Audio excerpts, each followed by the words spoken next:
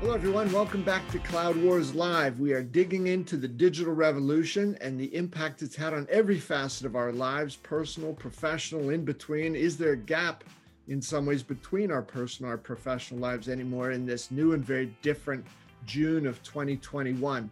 We've got a dear friend, great thinker, high achiever, adventurer, entrepreneur.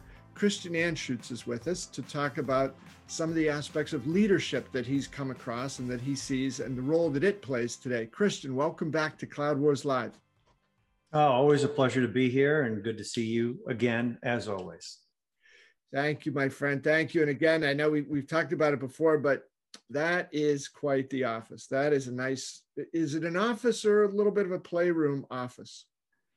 Well, the best rooms are, work and play, right? Isn't that the best environment that we could try and build our companies to be, right? Where you go to work and have fun at the same time. God, what a novel concept. No, it looks good. Looks great. Christian, I know, I'm sure a lot of people know, but for others, you've been a CIO, but you always considered yourself more an entrepreneur, a business person who also happened to have a facility with technology. But you had an interesting thought today about, right, the challenges or obstacles that people encounter. And if they really are honest and dig into them, they can try to describe them in terms of technology. But you feel that technology isn't always up near the top of that, the real issues that people have to wrestle with. No, they're almost never the right issues to be wrestling with. I mean, let's be candid. I mean, I got a saying, and I probably overused it. I might have used it once here already, and if so, and I'm repeating myself, I apologize. But I'm so enamored with the fun of it and the accuracy that I'll say it again. I've got 99 problems, and tech ain't one. It's almost never a technology issue, folks, that your company is struggling with. It's usually a people problem. And I'll prove it to you. Tell me if this joke rings a little bit too true. The best way to make someone love an old system, technology system, IT system, if you will, is to introduce a new one. And we all know that, sadly, there's a lot of truth to that. And is that a tech issue, or is that more of a people issue?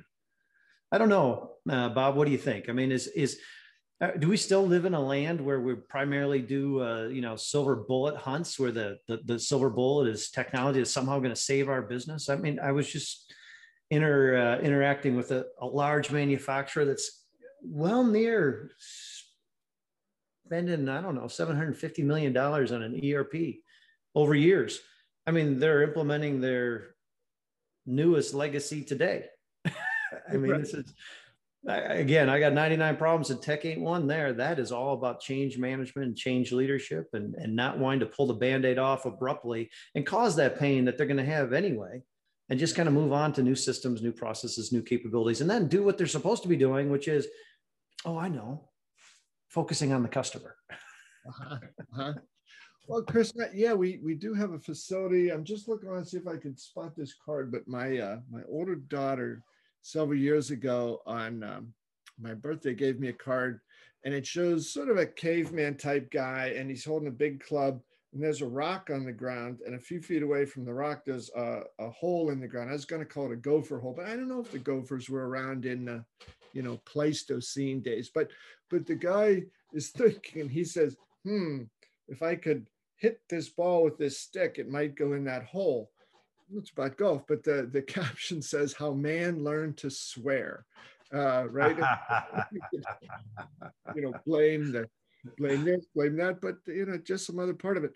But Christian, and then the intensity that technology has now in our lives, again, the personal, professional, and the overlap of those today, it could be something that more and more it spills over into just about anything we do if we choose to allow that to become, the thing or the issue or the complaint that dominates our thinking.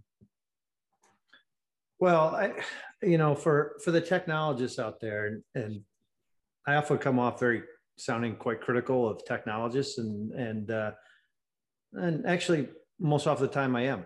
Actually, I find most technologists are focused on technology.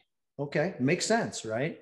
But when you get up in the top tiers of what it takes to run a business, and you happen to be the technology leader for a business, what are you really supposed to be focused on? I mean, aren't we really only supposed to be focused on, okay, first, explicitly, and we talked about this the last time, really the market and the customers that make up the segments in your market. Okay, but that aside from let's just set that aside for a moment and not too far aside. Look, it's all about revenue, it's about profitability, it's about risk. And so when you get these top technology executives and they're struggling with articulating, the value and yet of what they do, and they spend all their time like implementing that system or implementing that other system. And when you simply turn around and you ask them a question like, okay, explain to me how what you're doing is contributing to the earnings, either in the growth or the quality of the earnings for the company. And they look at you and they're like, well, I never really thought about it that way. And then you understand why we have these problems. Again, it's this silver bullet hunt for technology to solve, whatever ails the business or create a new capability. And in reality, you got to start the other way. You got to not start with the technology. How are you driving the business? How are you measuring the success in that business? How is the technology that you're implementing and otherwise propelling you towards those specific goals? And if you can't have that conversation, then you're having all the wrong ones, at least in my opinion. And Christian, your background, right, went from a global advertising agency to a global safety firm. So you're not just seeing this from a limited perspective, because I imagine there's some people might hear that and say, yeah, well, in whatever business you're in, that might be true. But over where I am, it's technology first, second, and third. Yeah. So, I talked to, though that is my background, and I have the distinct pleasure, and I get to work with a lot of different companies, and whether they're the CEOs or the CDOs, the CIOs, I have a nice spectrum of individuals I get to talk to, and just some fantastic leaders at some great companies. We talked about one of the CEOs in the last session, as a matter of fact, and one that really kind of, if you remember, taught me really kind of a couple nice lessons there in my conversation with them. But the reality is it doesn't matter the industry that you're in. From a high tech company, which I'll never name any of these. It's unimportant anyway. To sort of for traditional, retailer, a lot of the challenges are the same, and it comes down to the fact that it's not about the technology. It's about the people. Again, it sounds so cliche and it sounds so obvious, and I'm sure people could tune out right now and go, "Thank you, Captain Obvious, for telling me what I already knew." But then why don't we act a little bit differently? I mean, why do we make some of these investments? I mean, I'll give you a great example. I mean, not that long ago, a couple of years ago, I was talking to a group of CISOs, and they were just basically saying, stop selling me any more tools. I can't implement the ones I already have. It's not like the need wasn't there. It wasn't like they were secure enough. I mean, for crying out loud, we can just read the news of every single day, and these companies are getting knocked down by the various attacks, but they have more capacity to buy than they have to implement. They have more capacity to consume than they have capacity for people to adjust to the changes in their work experiences. And companies do this again and again and again. They make these investments, and the last thing they think about is the impact, first to their customers, and then secondarily to the internal burden of their colleagues. I mean, for crying out loud, how many different organizations have you talked to yourself where you have, a significant portion of any person's time in an organization is clicking buttons and moving from one process to the next, and all in the sake of automation and efficiency? Does that sound familiar at all? Yeah.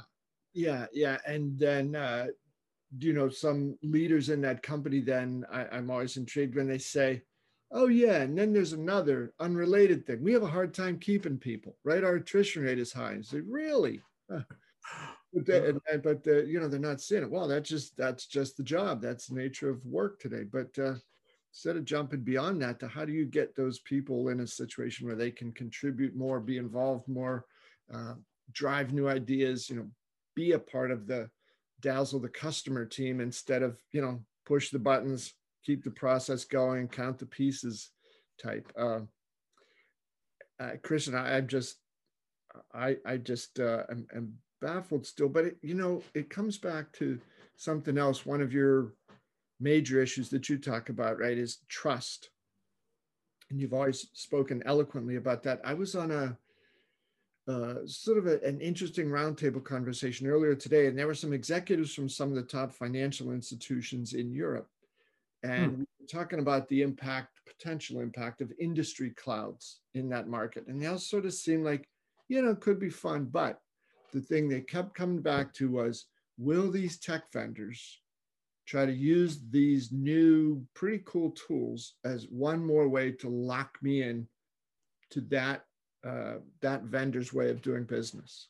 See, right? Is this just another piece of fly paper here that they're sticking out for me? So your 99 problems, and tech ain't one of them. It's really what they were talking about had nothing to do with technology, and it was trust. When you push your level of trust up high enough, then you want to talk to me about some cool new thing. I'm all ears. But until then, I'm going to be very wary, because you've left too many questions in my head about why is this company doing this?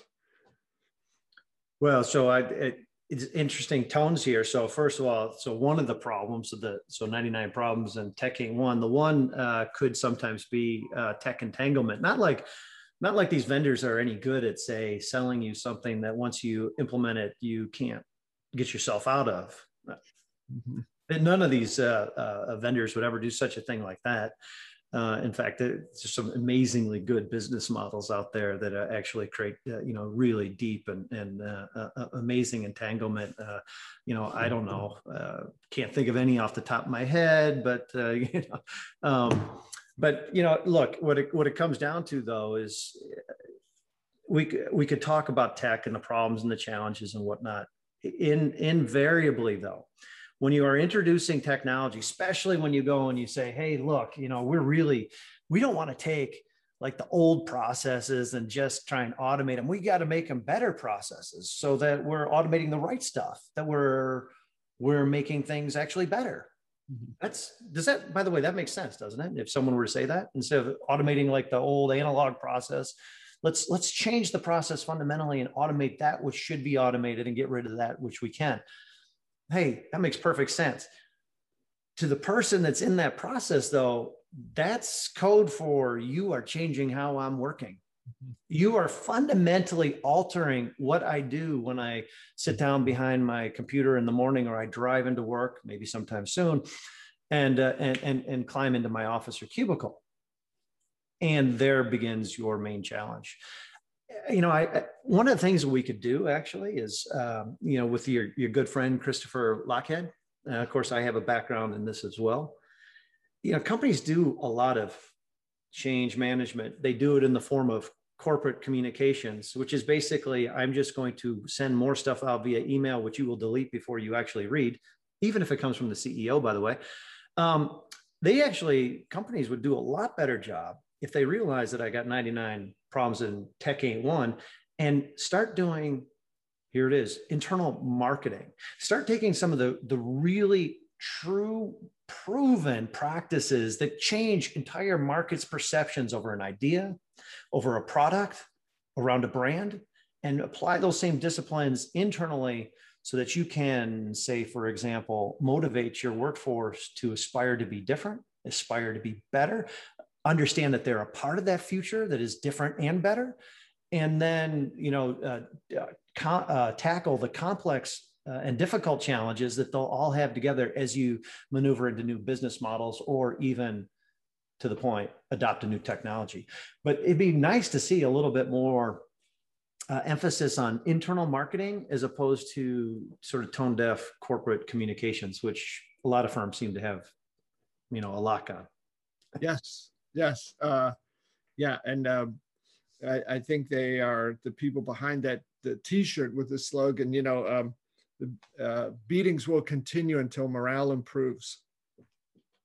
Yeah. Well, and I would suspect, folks, all of the listeners out there, and just to between you and I, Bob, I think we're going to actually see some pretty big morale hits right now, because there's a fundamental change coming right now. And that is, it's time to go back to the physical workplace for some, maybe many, maybe most. In fact, it will be most. I mean, we already know that only a subset of our population has actually benefited from this work remote, which is often forgotten.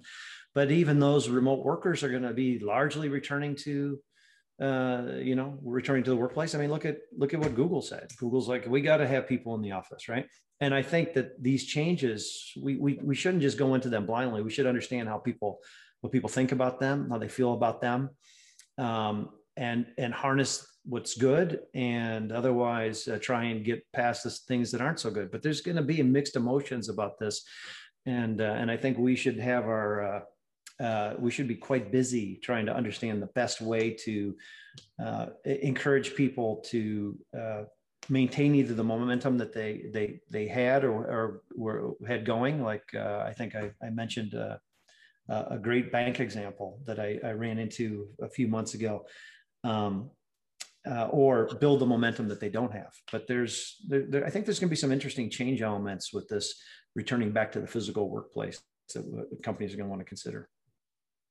Christian, I agree. You know, there's some studies as well indicating, and maybe this is part of that, this unknown that looms ahead of us when all of this back to the office thing starts to happen, that, there are some studies that show that in this calendar year, so today is day 1 of June, so there's 7 months to go, that over 40% of, I think it's knowledge workers in the United States intend to change jobs this year. So in these 7 months, 40%.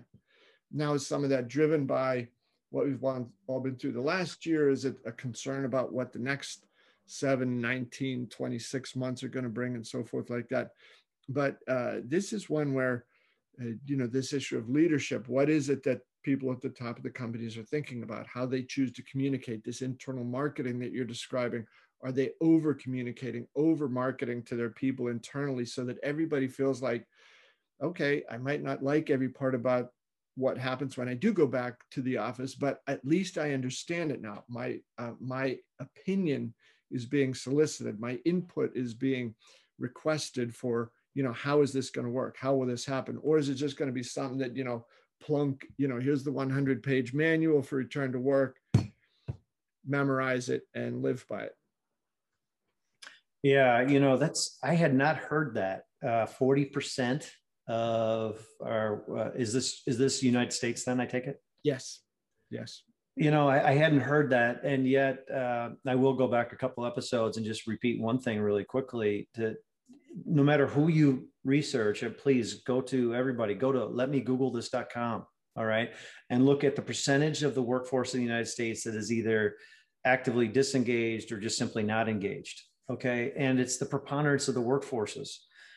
And so I guess it shouldn't be surprising that maybe 40% would say, hey, I got to find my greener pastures elsewhere. And maybe this emergence from the COVID crisis is impetus for people to say, hey, I now can or should, or whatever the reason. But I guess maybe we shouldn't be surprised by that. But the only thing that surprises me by that is that most companies are going to go, oh, that's not me. That's somebody else. That's that other 40%. I mean, there's just a complete, when did companies and executive leadership teams become so sort of like lack any kind of really meaningful introspection? I mean, this disengagement problem, this is a nationwide thing that affects most companies, not some, but most, meaning more than 50% of the companies. And yet it seems just so like, holy cow, shocker. And by the way, Bob, I'm not sure, but the last time I checked, losing and then having to rehire an employee is what's that word for that? Oh, expensive. It's expensive to do that, right? And so this is penny wise, pound foolishness again. But hey, let's go buy another IT system, or do better yet, let's reorganize. I love that. Let's reorganize, because reorganization is that's how we fix this, right? Right. Hey, Christian, I want to ask you this. There's, I think this is just a fascinating story about that interplay between technology, people, behavior, back and forth. And this one goes in a direction I haven't quite heard about before. So the very high flying, fast growing Snowflake, right? It's a just incredible job. They've been disruptive in that business. They're creating some cool new stuff. And in doing so, they're also forcing a lot of the larger incumbents in some of those areas with, data storage, data clouds, also to innovate more rapidly. So I think overall it's a great thing. But their CEO, Frank Slootman, in the last earnings call, he's a fairly buttoned down sort of guy. He's not coming in cracking wise and all this stuff. But in his opening comments, he was saying, for years, decades, he said, workers have been and companies have been looking for ways to unlock the power of data, to be able to access all the data they have, to be able, you don't have to be, a data scientist to be able to do some what ifs, all those things we've heard about. And he said, well, we're bringing some of those tools to market. So he said, this has been sort of intoxicating, was the word he used for some companies. And some people, he said, they just sort of, wow, I have these tools. I've always wanted them. Now I have them. And he said, they just use them all day long. Well, that gets to be pretty expensive. So he said, in a way, that's good for us. They're using more of our stuff. Then their companies or the employers come back to us and say, hey, you're going to, this is great, but, you're going to bankrupt us. So then, according to Slootman, he said, so Snowflake has had to go in and create some management tools that put the brakes on how much stuff, how many analytical queries and so on that people can do during the day. So it's the first time I've heard of this, at least on the enterprise side, that this techno narcotic is so addictive that they've got to now, companies are buying it up because they want to have it. Then they've got to buy another piece that comes in and puts a braking system on it. So is this does this, elevate technology into your 99 list, or is this the human behavior end? Well, it's the intersection of the two, right? So, Snowflake's not the first one to have this problem, and without naming any companies, because I just like to avoid doing that. Because, by the way, any single company has got good and bad to it, pretty much. I mean, I can't think of any that's all good or even necessarily any that are all bad. But there's plenty of great companies out there that have created basically a digital crack model, right? It's like, I'm going to, sell you this. And then the more you use, the more, here's for all your technology listeners here. Does the word true up mean anything to you? So when you true up at the end and you're like, oh my God, I got 5,000 more people using that, and I got another $15 million bill coming due. You got a problem there. And so organizations, the business models that kind of create this need, right? Or excuse me, they're addressing an otherwise perceived unmet need, but they create a solution set that addresses that need, that is very easy to use, very compelling, and then people start using it. And your model is to charge on a transactional basis, or I think you said number of queries or whatever. And the product is that good, well, then the business will follow. So that's what I would say from a Snowflake perspective is called a quality problem. From the business side, that's seeing the cost skyrocket, well, they might have a different problem, but ensuring that your people have the tools in order to explore what you can do with this valuable resource, which is data, cutting back on that probably isn't a good idea either. So maybe you have to find some other trade-offs. I'm not saying just continue to throw endless amounts of money at Snowflake without some kind of idea of how your people are generating a return for your customers. But don't just go turning it off simply because they're using it. Start doing some investigation. I mean, these are great opportunities to kind of explore and ideate, even with your workforce. What are you using it? What do you see? What are the opportunities? What are the problems you're solving? What's the customer value you're potentially creating? Heck, fully explored and with an enterprise's weight put behind some of those. You could pay for your investment in a company like Snowflake, overnight. Yeah. By the way, in full disclosure, I do not own any stock with Snowflake. I am simply responding ad hoc to the question by Bob Evans. I will get back in a second, Chris, and why I thought that was so important and so interesting. But first, a word from our sponsor, BMC. BMC wants to know, is your business on its A game? That's when systems are intelligent by learning from markets, where automation is paramount yet effortless, and when technology and people work as one in an enterprise. The A game is your business at its absolute best. BMC calls this the autonomous digital enterprise. Find out more at bmc.com/A game. So, Christian, I'm glad you expanded on that a little bit, because I think it really does get down to that nub of your point. You know, it isn't the technology problem, right? Every company today is talking about, we've got to get our hands around our data. We've got to become more data driven. We need to create new products and services that are around data and the insights, and move faster and do better things for our customers, all of that good stuff. And certainly there's technology companies and technology tools lining up to help those companies do that. But, you know, can you get that pendulum right? Is there clear enough mandate coming down from leadership in the companies, and a good enough two-way dialogue with their people to say, okay, because we give you some of this, you know, doesn't mean it's a 10-hour a day, 6-day a week obsession for you.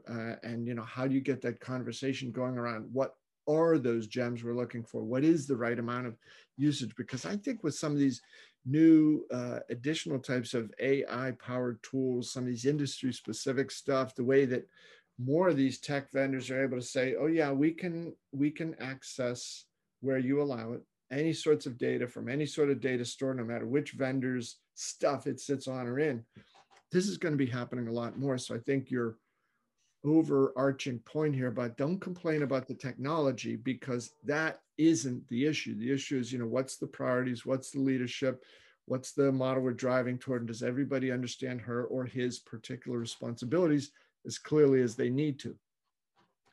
Well, let me just paint the picture, sort of using tactical elements that lead up to a strategic issue. So guess what? You have a bunch of people through a company that maybe has grown through acquisition, or just simply has had a lot of different leaders over time. So you have a lot of different systems, a lot of people using those systems. You have every intention of modernizing, let's call it rationalizing the portfolio. It's a favorite term that people want to use, but you never really truly get to it. And so you just grow more and you acquire more and you get new leaders, and then it expands and expands. And the work of sort of managing the workforce to their greatest ability doesn't actually really get done, because you don't want to do the hard work of, you know, rationalizing the processes that are going to create the greatest value for your market. So you just kind of let it pile up, and you increase this debt, you increase this overhead, right? And then everybody's working in their respective silos. They're relatively happy being unhappy with the systems and the technology that they have. But then someone comes in from the outside. It's an amazing vendor. You add the name to it. We all know them. And there's way more than Snowflake, which I'm using your example. And they come in from the side and they basically say, without saying it, your internal capability just don't give you what you need. You can't connect that data with that data with that data, build the relationships, because in data, that's what it's all about, right? Is the building the relationships between data sets and making new discoveries. You can't do that internally. So come to us and we'll do it for you. So part of it is organizations need to take a step back and go, okay, what are we not doing? What are we not enabling our workforce with that is making them want to behave in such a fashion that they are consuming such mass quantities of this product or this service or that service? I mean, some point of honest introspection is kind of useful. I actually don't know how we can really call ourselves leaders if we aren't very introspective and understand why we do or don't do what we do or don't do.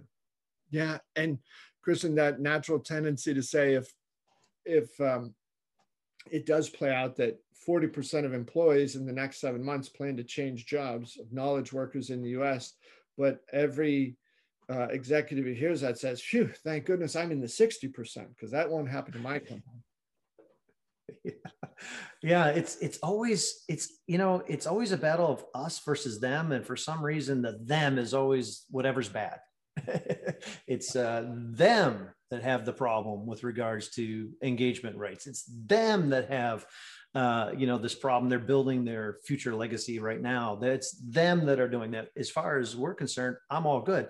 By the way, it's funny how that actually aligns to all this the root of the change issues within organizations, because this is how it works in every single company that is trying to do a major transformation, right? Of which 70 to 84% of these things fail, depending on who you listen to. Say, for example, maybe a McKinsey or somebody, but that's kind of the range of these failures. And it goes like this. It's like, hey, oh, we're going to change. Oh, we're going to do this better. And oh, this is so good. We need this so bad. All right.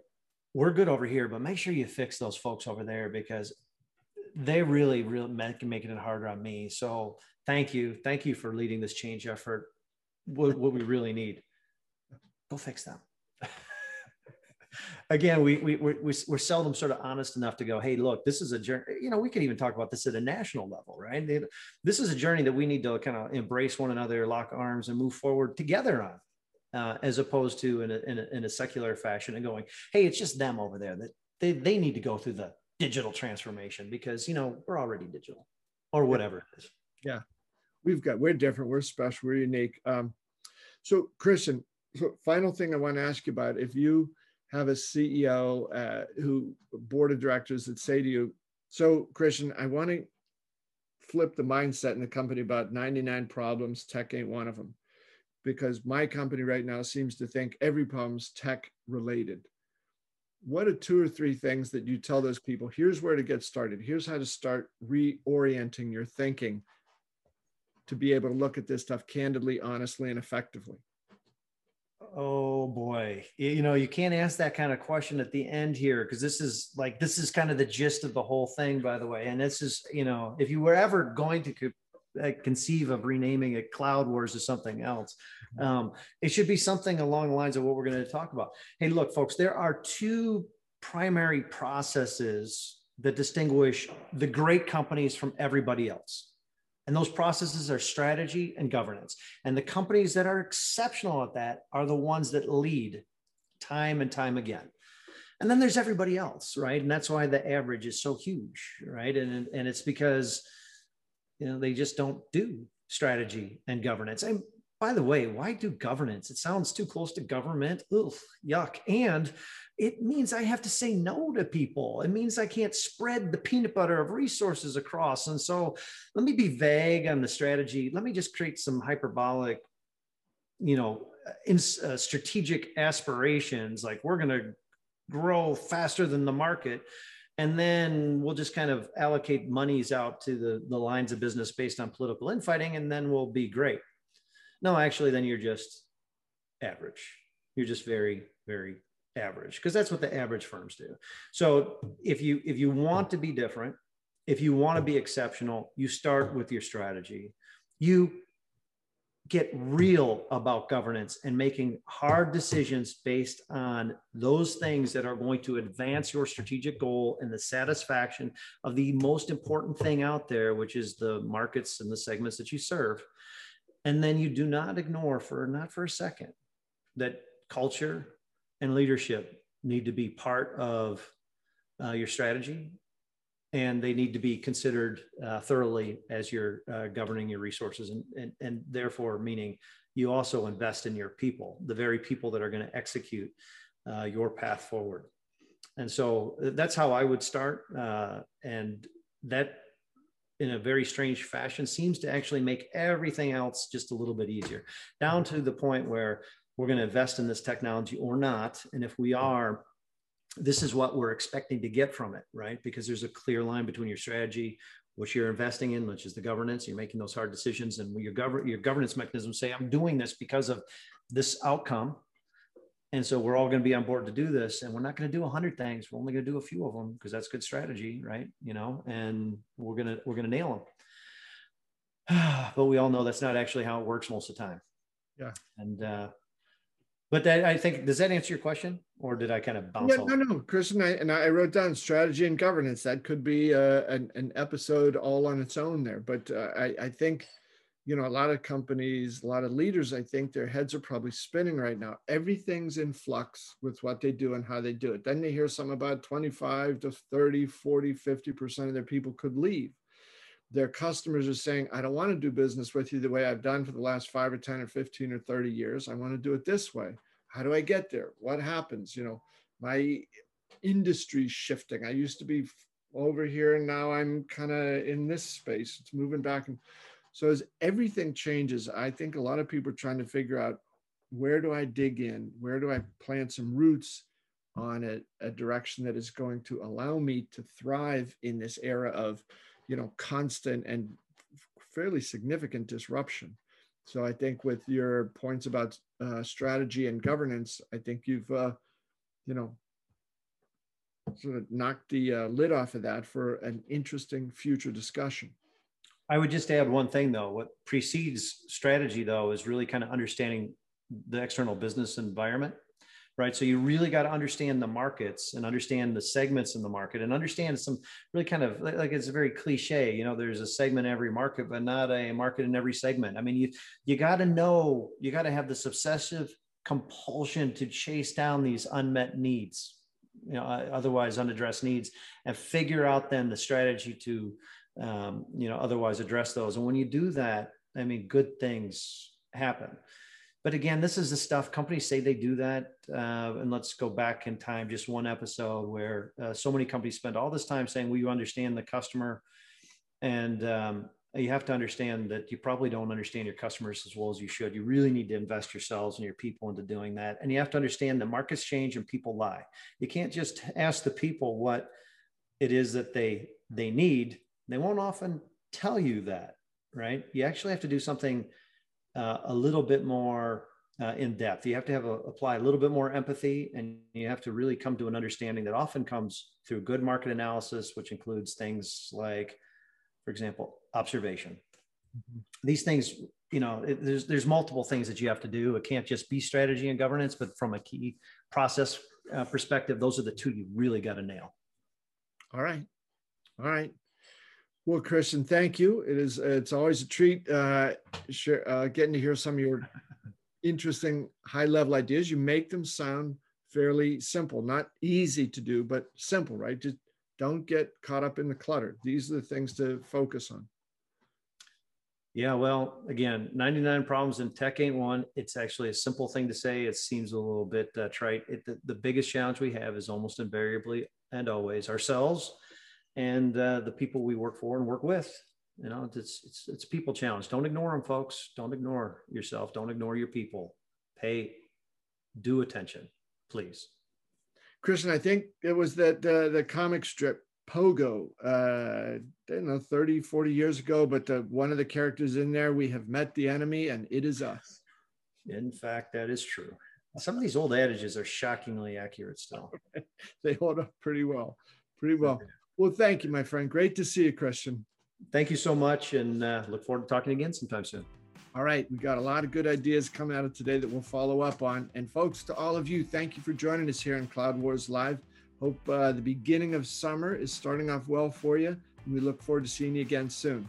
So long.